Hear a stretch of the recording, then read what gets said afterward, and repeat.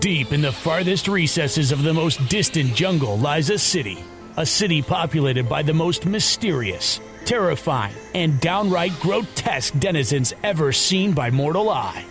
Here, in the darkened corners of this cavernous locale sits an ordinary, average brick building with an innocuous, ordinary, average blinking neon sign which reads, On Air. It is here where each week Seth Breedlove and Mark Matsky convene to discuss the greatest mysteries the world has ever known. Now, zip up your leather pants, slap on the clown paint, and don't forget to eat something light as we begin our journey through Monsteropolis.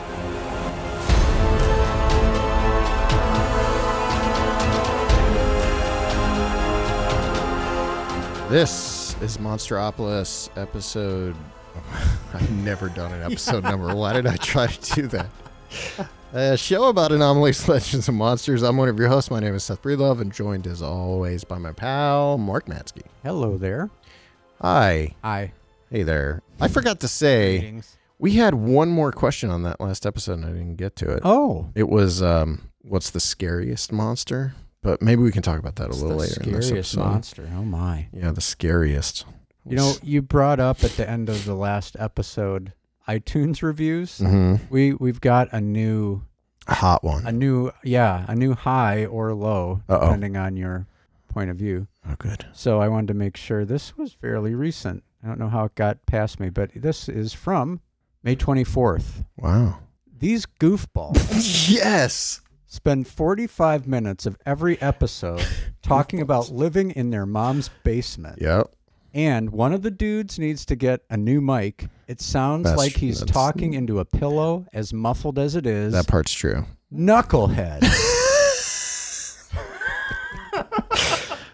So we're trying to figure out. We're still unaware of what is causing these microphone issues, because it's weird. We fix it every week. It sounds great right now, and then I get into the edit and it immediately does it again. So I don't know if the problem is I spent so much money on Mark's new mic that I'm like, I don't want to just throw this mic out because I spent all this money on this dumb mic. But I am a goofball, and I do live in my mom's basement. And I am a knucklehead. Yeah, and Mark So also there's- lives in his mom's basement. Yep. So this guy nailed it right out of the gate. I feel seen. Oh boy! Can you imagine leaving that review? We had an email come in from Justin Mosher. Is this? I can't remember. This gets into like some deeper. I don't know. I almost feel like this might be a better. Should we do this for an episode? Yeah, let's do a standalone of that. All right. Because it could easily become that. It looks like it. Okay. So Justin, we'll get to your email on an upcoming show. And we gotta be knuckleheads here for a minute. Yeah. So what was the scary thing? There's one about being scared. Being scared. There's one more question. Oh, he was asking what the scariest monster is. Oh, just in general? I think. Let me grab it What again.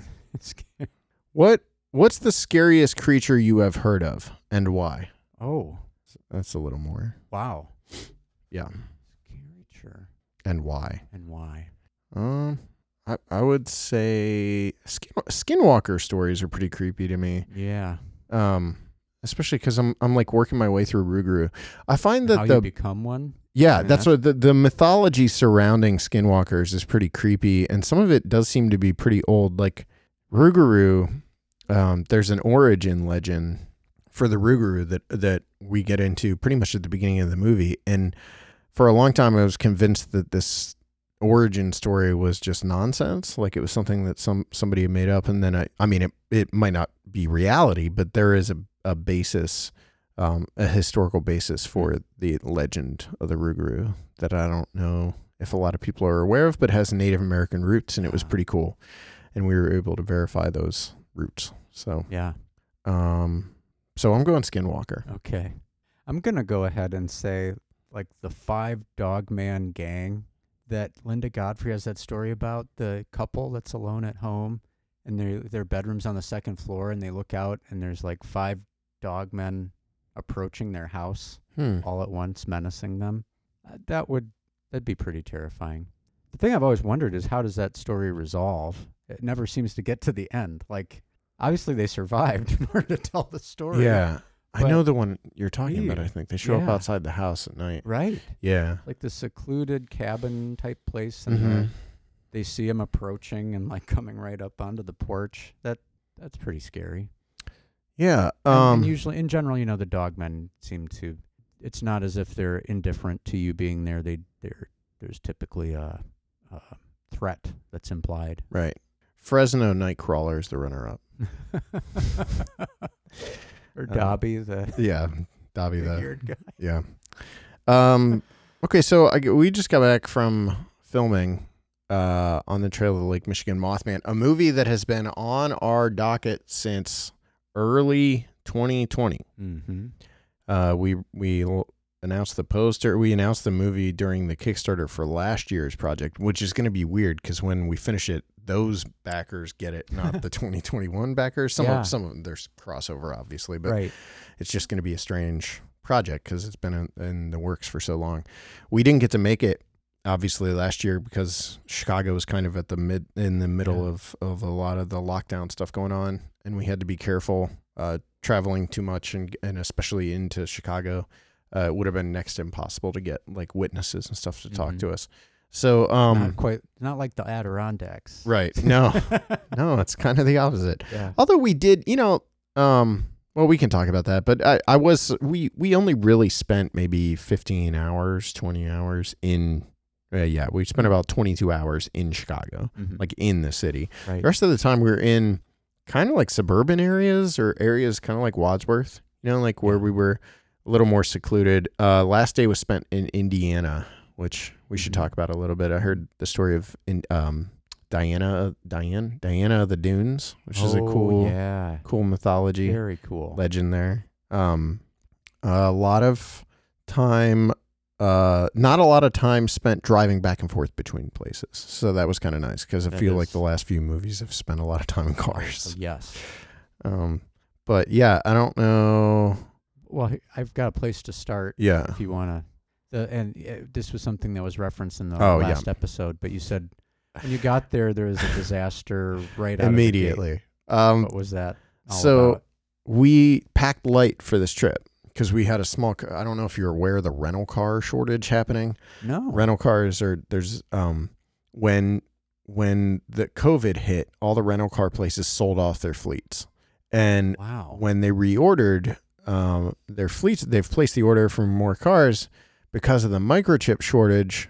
Rental car places are extremely understocked on rental cars. Mm-hmm. So rental car prices have gone skyrocket. So basically, I rented a QX80 or something. I couldn't even afford or think about affording a premium. We normally rent a premium SUV, which is the bigger size. We always need that trunk space in back.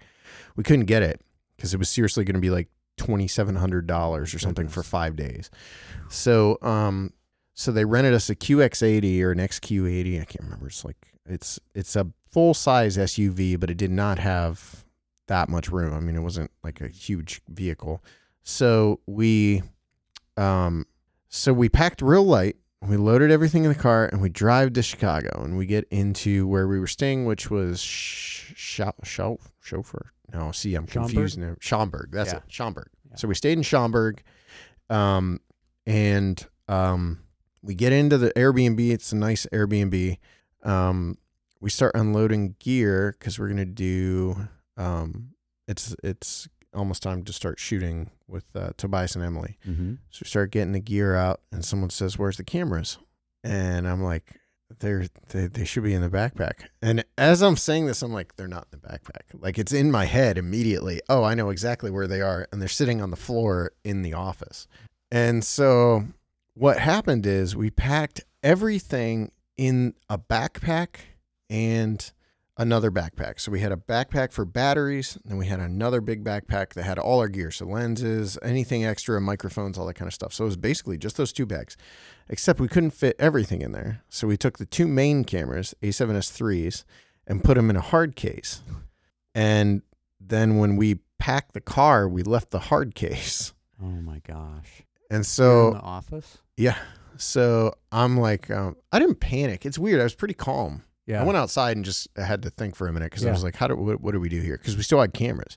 We Yeah. had the FX3, which is a great camera. It's the new A camera for us. And then we had the A7 III, which is what Aaron was shooting with all of the Discovery trip. Mhm. It's a nice camera, but it only shoots 8-bit. It doesn't go up to 10-bit like the new ones do, like the FX3 or the A7S3s. So I basically just formulated a plan. I was like, look, we're not renting a bunch of cameras. Zach's like, I think we should rent cameras. And I'm like, we can't really afford to start renting cameras out here. So we shot, the FX3 became Dave's camera. It was originally supposed to be mine. I was just going to film with it. And then Zach went to the A7 III. And then we had 3 of those Sony Handycams with us. Mhm. So those kind of got split up between Aaron and I. And then whenever we would have a minute, I would shoot what I could with the Handycam. But that was our disaster. And people might be like, well, it sounds like you had a lot of cameras. The reason that becomes an issue is even though I'm on camera a lot and on the trail I'm shooting as much as I can. And I would say of all the shooters on SDM, I tend to shoot the most B-roll because other people are usually doing things like setting up lights or like getting ready for interviews or doing something. And I can just like shoot B-roll. Also, I just like shooting B-roll. Yeah. So I'll go. You'll just be gone. I'll just go off shooting Yeah. B-roll. It's like what I like to do. Like that's what happened when the thing happened. Was Yeah. I had left the group and was going off by myself to shoot B-roll around Chicago. Questionable decision given the city. But like that's so normally that's the downside to it is like I don't think we got anywhere near as much B-roll as we normally would because I wasn't able to shoot as much. Also, the other problem I realized with that is if I don't have a camera in my hand, I feel useless. Like absolutely useless because everyone's kind of doing stuff and I feel like I have a camera so I can be doing the other, like I'll be filming someone or shooting stills or whatever. And when I don't have that camera, I feel like I am not serving any kind of purpose, but we soldiered through it. That was like it probably would have been better in the last episode to tell that story just because it kind of played into that interview thing. Just, you never have any idea what kind of obstacle or challenge you're going to run into. And sometimes it's caused because of my idiocy. It's interesting to think of what that might do as far as creativity, like in the edit. How That's what I gonna thought. Work out because it could end up being something, one of those serendipitous. Yeah. things. Just works out well. I think it will. Just from going through the footage, I think it will work to our benefit. And Dave was in here yesterday because I'm not editing that movie, Dave is. And I was telling him yesterday, like, I feel like on some of our movies, the B-roll almost becomes a crutch because like, okay, well, I'm going to jump out of the scene and just show a bunch of B-roll while we talk. And I feel like maybe in this case, use the B-roll a little more sparingly and let it focus on the people that are on camera for a little longer than normal. And so I think Dave will do something really cool with it anyway. Yeah. So that was the big challenge that we ran into when we got there. We were fine though. Like I said, it was strange, as scary as that is to hear, oh, we forgot the cameras in Ohio. I half expected you to say somebody came back and got him. When that story started out. I thought about it. I legitimately thought, like, if I left at that point, I could have driven home in 5 hours and been back there the next morning to go back to shooting.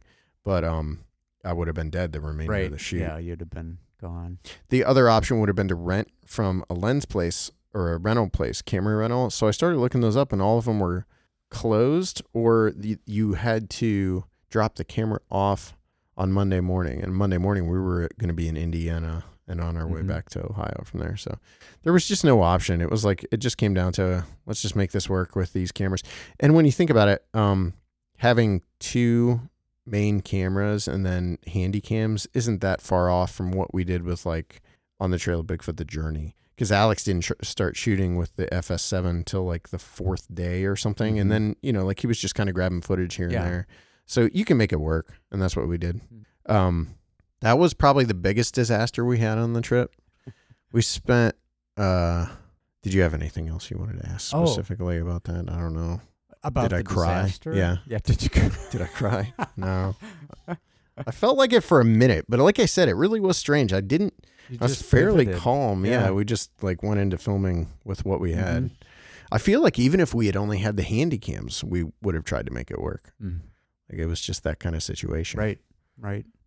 But our first day was entirely with Tobias and Emily, and we did that first night. We did a talk, like Heather and I had a talk, and we filmed us talking outside of the house. The house we stayed in there in Schaumburg was pretty cool.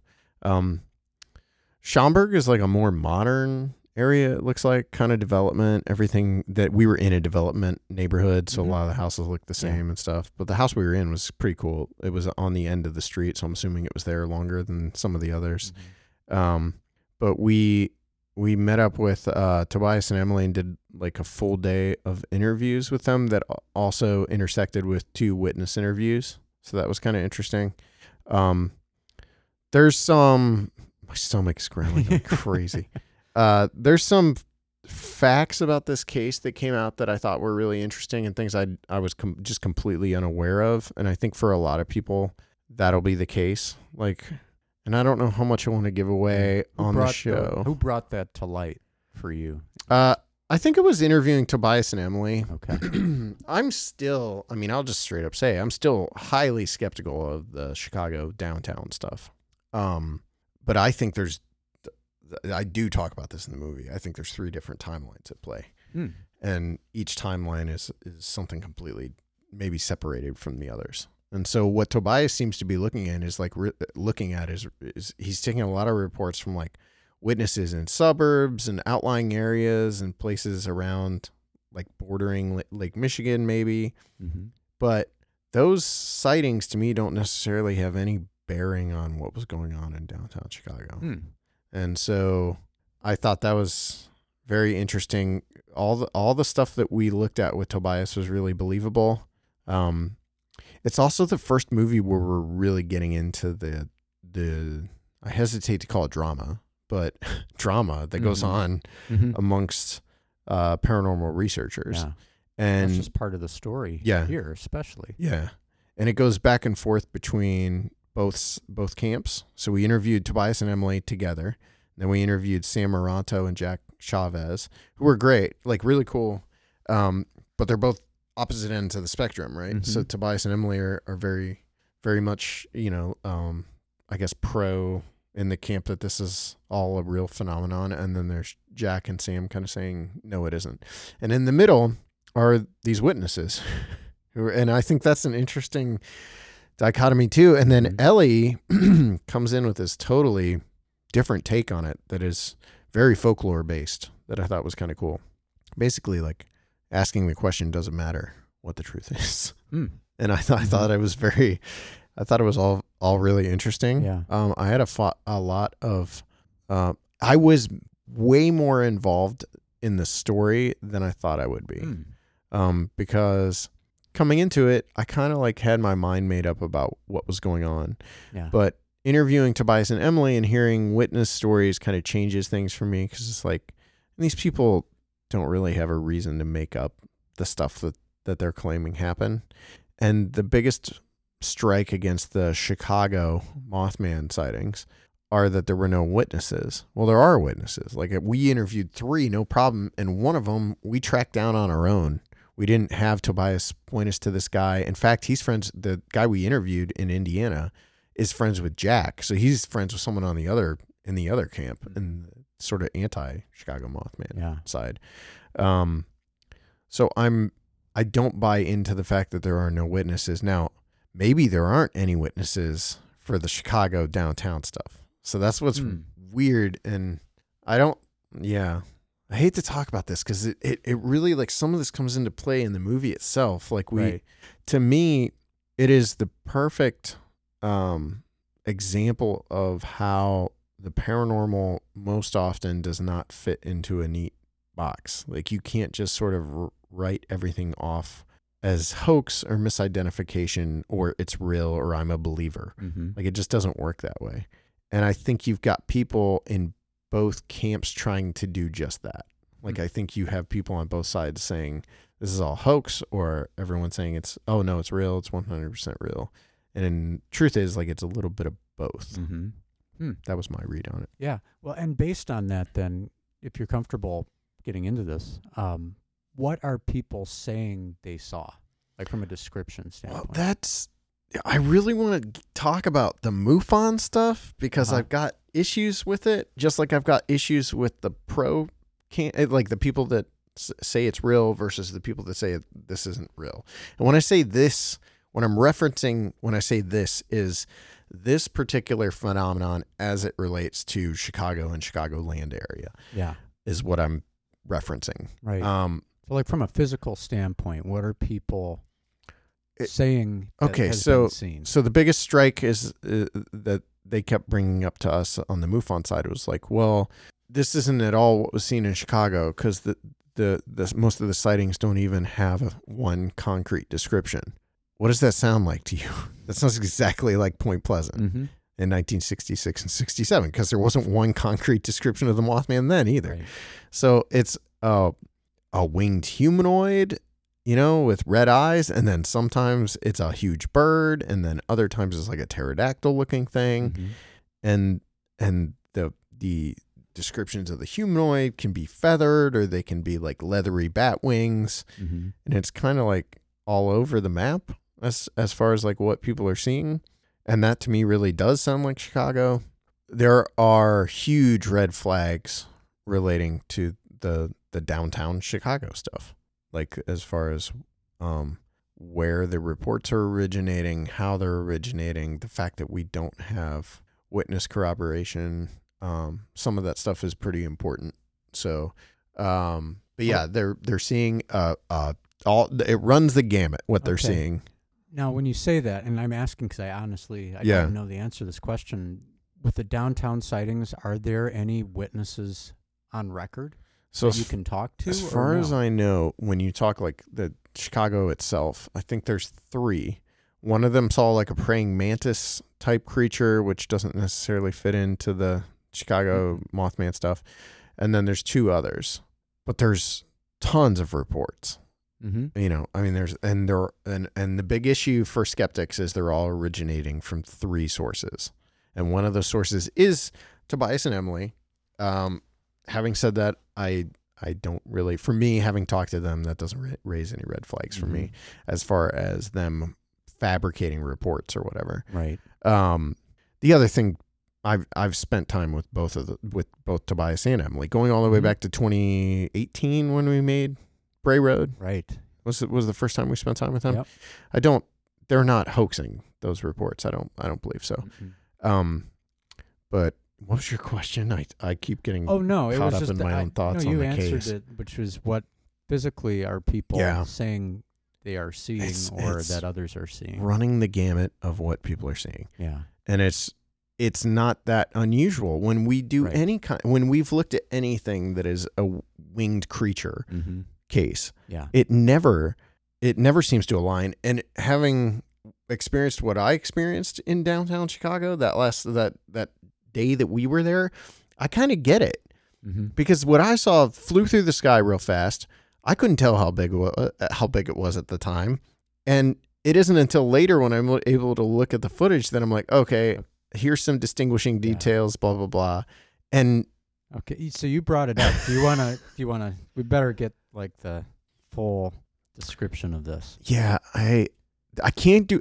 I don't know how much Dave is going to want to hold for this show, but I do know that the video is going to be like somehow featured in the trailer because it has to be. It's a cool video. Yeah. I was outside of our hotel, which was the Congress Plaza Hotel, which turns out is the most haunted place in the state of Illinois. If you go online, look up most haunted place in the state of Illinois, it's the Congress Plaza, supposedly haunted by Al Capone, who stayed there all the time. Weirdly, Capone played into another place we stayed the next day in Porter, Indiana. He used to go to a bar in Porter all the time. We stayed at the Spring Hill Inn or something right next to this bar that Capone used to go to. There's stories about Capone all throughout Chicago. That's what we were making jokes about, was like, why would he haunt this random hotel? And they were like, well, he really liked it. Well, he didn't die there. Like, what? That doesn't even make sense. His ghost went back there just to hang. So we're at this hotel, and it was a cool hotel. Michigan Avenue, right? Right off Michigan. Yeah, right on Michigan Avenue. Magnificent mile. Yeah. Beautiful old building too, just like really cool. I would recommend staying there just because it's cheap. and the rooms we got were pretty cool. Don't stay there at the height of summer. There's no air conditioning. Wow. And so even though we were there on cool nights, it was still boiling hot in my room at times. Yipes. So we stayed in the Congress Plaza and super safe area. Like, I don't think there's anything going on down there as far as like crime. It seems pretty safe. Really gorgeous. Like, we went down to we walked down to the lakefront. We're able to shoot back toward the hotel and like walk all around there. We're right down the road from the Bean and all that stuff. Mm-hmm. But it was that same night we walked around, we got B-roll, and then we went back to the hotel, and everyone kind of went to hang out, and I didn't feel like hanging out. So I grabbed my camera and I headed outside. And this sequence of events is discussed in the movie. We shot a thing where we talk about this. Yeah. And all of this, by the way, I realize sounds highly suspicious. So I leave the group and I walked out the side door, which I don't know what that road is. We were trying to figure out. It might be Dearborn. Dearborn's right there. It's a side road. It's not Michigan. But whatever this thing was came from Lake Michigan, over Michigan Ave, and over my head. So I just walked out of the hotel and I hear flapping, which is what alerted me to something being there. I have my camera on immediately. And then to myself, I muttered, "You have to be kidding me." And I turn and it's nighttime. It's about 10 o'clock at night, maybe even later by then, because we'd already gone down to the lakefront and walked back. I'm saying it's around 10 o'clock at night. There's a massive bird of some sort flies over my head low and then streaks toward the sky. And I showed you the video. Yes. When you see the video, that thing is at least 20 or 30 yards beyond the end of that building. So it got from where I was outside the building all the way down to the end of that building. And it's way up at that point. It's already gone above the buildings. Very large, very, very, very large bird of some very large thing, winged thing. Yes. That I filmed. The size does not make sense. I mean, the scale of it is very large. Even if it's forced perspective of some sort, it still looks unusually. It's huge. Yeah. It's a big winged thing. I had my camera at 120 because I was outside to shoot B-roll without a tripod. We're in the city and we don't have permits. So like which isn't a big deal. Right. Like, no one's going to say anything. But when we're in the city, to sort of be touristy. Right. I typically just try to make it look like I'm there shooting photos or whatever. So I had my camera, but I was shooting at 120, so I didn't need the tripod, so I could keep it somewhat stable. So I was shooting at 120, which turned out to be really good. If I had been shooting at normal frame rate, you probably wouldn't be able to slow it down enough to really get it in frame. But I was shooting at 120, so you can pretty clearly see this thing go overhead. Not overhead. I'm swinging. I mean, that's what's so wild is like I swing and try to get it on camera. And by the time I do, it's already down, streaking up into the sky. But in my head, when I replay it, I was watching it. That's something they asked me when we recorded the scene is like, were you watching the screen or were you watching the bird? And I was watching the bird or the winged thing or whatever. And that's why for the first like 3 seconds, the camera's just like fumbling around through the air. It's because I was trying to see what I was looking at. It's your Roger Patterson moment. Yeah. Well, except there were tons of people around, which is really weird because I told you no one else reacted, but it was low when it came through there. It was so low that I felt like if I had jumped up, I could have grabbed it. Like it was that low as it went overhead. Yeah. But that's probably just misremembering some of the details. And I couldn't. It is strange that no one else reacted whatsoever. And yet, clearly something was there. It's on film. Yeah. It's not like a imagination or something. Right. Yeah. And we do a show called Paranormal Unexplained where we debunk or watch videos like this. So it would be interesting at some point. We won't do this until after the movie's out, but it'd be interesting to have Santino really take a look at that. So the thing, we haven't cleaned it up professionally. All I did was just so it was usable on the trip. I brightened it on my phone and added a little highlight over it. And I couldn't even, I was keyframing it on my phone where you could follow the highlight so you could see what you were looking at. But I think if we can have someone, even if Santino helps me denoise it, brighten it, I think we can get it way clearer than it is right now. The good thing is, people will accuse us of hoaxing this, but when you see it I don't think you would have to be very good at doing that to hoax it. Because the camera's swinging all over the place and just keeping the thing in frame would be difficult. But it's a pretty crazy video just because we caught something and the way its wings move, really interesting to look at. Yeah. And you just watched it on my phone. Right. So if I show it to you on a big screen, it's pretty crazy because that's what we were able to do in Indiana, which is where we recorded it. They had this massive room with a huge screen TV, and we actually were able to plug into that and show it on that screen. Cool. So it's pretty... Yeah. You can see the hinge in the wings. And that's the interesting thing about it to me. Maybe it's the vulture. Yeah. Spider-Man. No, it could be anything. It could be MUFON. Yeah. Well, I'm glad you brought that up because you've referenced MUFON a couple of times. What's the MUFON angle on Okay. it? So do you remember 2017, the Mothman in Point Pleasant's coming out? All those Chicago reports start popping up, right? Do you remember I was accused of hoaxing them? I was accused of being behind the Chicago Mothman sightings. Now I was that you mention it, asked by multiple people if I was the one that was doing planting these stories to help sell the film. That originated with Sam. So Sam, who we interviewed for this movie. Cop to that? Oh yeah. Did he really? He was all about it. Yeah. Sam apparently was the one that told other people you should be asking Seth if Seth's the one doing this. So apparently there was a push, that we were hoaxing it as part of guerrilla marketing for the Mothman in Point Pleasant. Funny if you've watched the Mothman in Point Pleasant or really any of our movies, because I feel like our movies are so not that, well, now I say that having just shot a video. Right. But I feel like our movies aren't really that kind of stuff. Like we don't get into like your hottest video evidence or whatever. And especially that movie. Yeah. So I feel like if he had seen the movie, he wouldn't have even had that impression to begin with. But yeah, apparently that really originated with them, and from talking to him, it was in all of their reports and things that were flying around MUFON. Oh my goodness! Was that it was possible that this originated with me? Unbelievable. And meanwhile, you had spoken at a MUFON conference, right? Yeah, in Ohio. I don't know. See, that's what I don't quite get about MUFON is like how connected they are one to another. I'm not really sure, but I'll say this. Yeah, they're more regional, aren't they? I mean, in their organization, they're more regional than they are so it's split national. off state by state? Yeah. Yeah. So Sam is super cool guy and hilarious. Really like old school kind of investigator, like wants to know the truth. And that's, at least that is my read on him. So despite the fact he essentially accused me of hoaxing, I have no ill feelings toward the guy. He was so likable and I respect what they're trying to do. This movie made me ask myself a lot of questions, which is not common.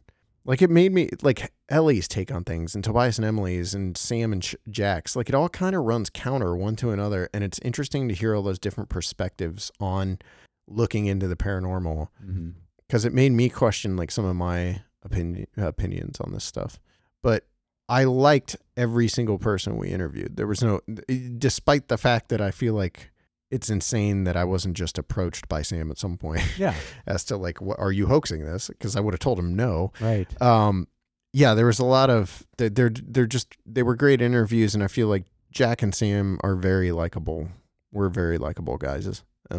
Did you get into how MUFON got involved in the first place?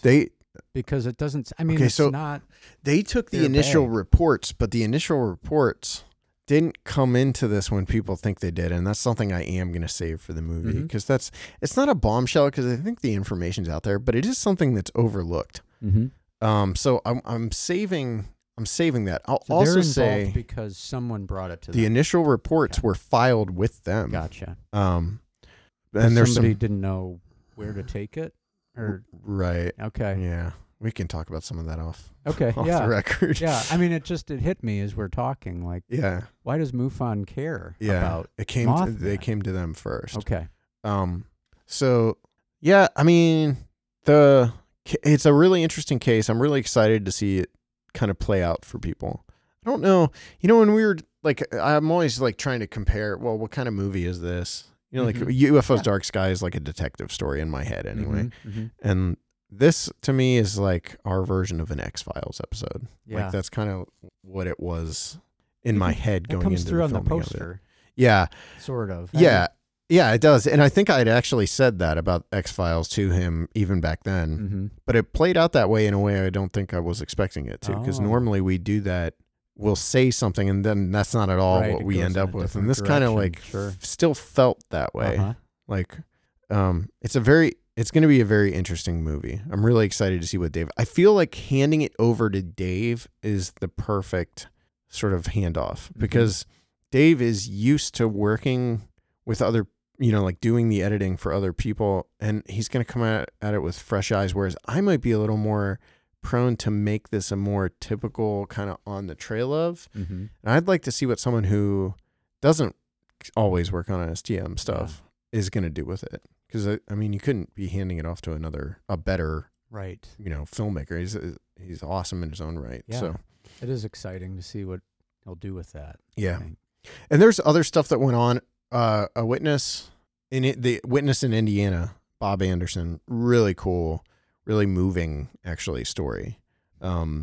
And I don't want to talk too much about that either because it's such a little surprising witness story. Is that related to the Diana of the Dunes? So we interviewed him near her, Diana Yeah. of the Dunes. Yeah. I'm assuming you're aware of all that, Mm-hmm. having been an Indiana boy, right? Mm-hmm. Indiana. I spent some time in Indiana. Yeah.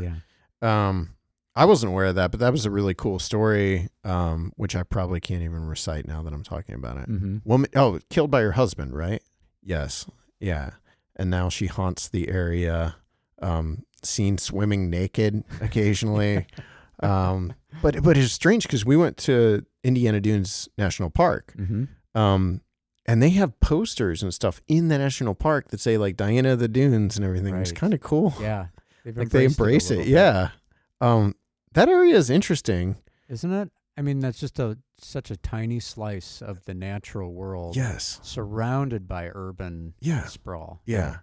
Well, It's a miraculous thing. They've been able to preserve that. I definitely want to show you some of the footage at some point because like we did those talking scenes, and I know during one of them, it's literally Heather and I on a bridge with the Congress Plaza behind us and like the city spilling out. We shot it right downtown. Mm-hmm. We're on a bridge. They did these telephoto things. Was kind of like the idea this time is like we're on the bridge, but like the shot.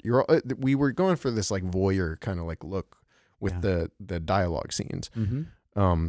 But that one, and then we went to another place that Bob actually took us to where we were on the shores of Lake Michigan, down right on the Indiana border. Mm-hmm. So you've got Chicago in the distance behind us. Yeah. And that's the shot. It's like we're out at this park talking to each other. That's the final shot. Mm-hmm. And it's just such a cool dichotomy between like typical STM Mm-hmm. and that kind of like urban sprawl look. Mm-hmm. It's just unusual for us. Anything else? Yes. Oh, food. You wanted to mention Yes. food. Please tell me you had some Chicago deep dish. You're while gonna you were you're gonna there. punch me in the head Oh, when you no. find out where we got it.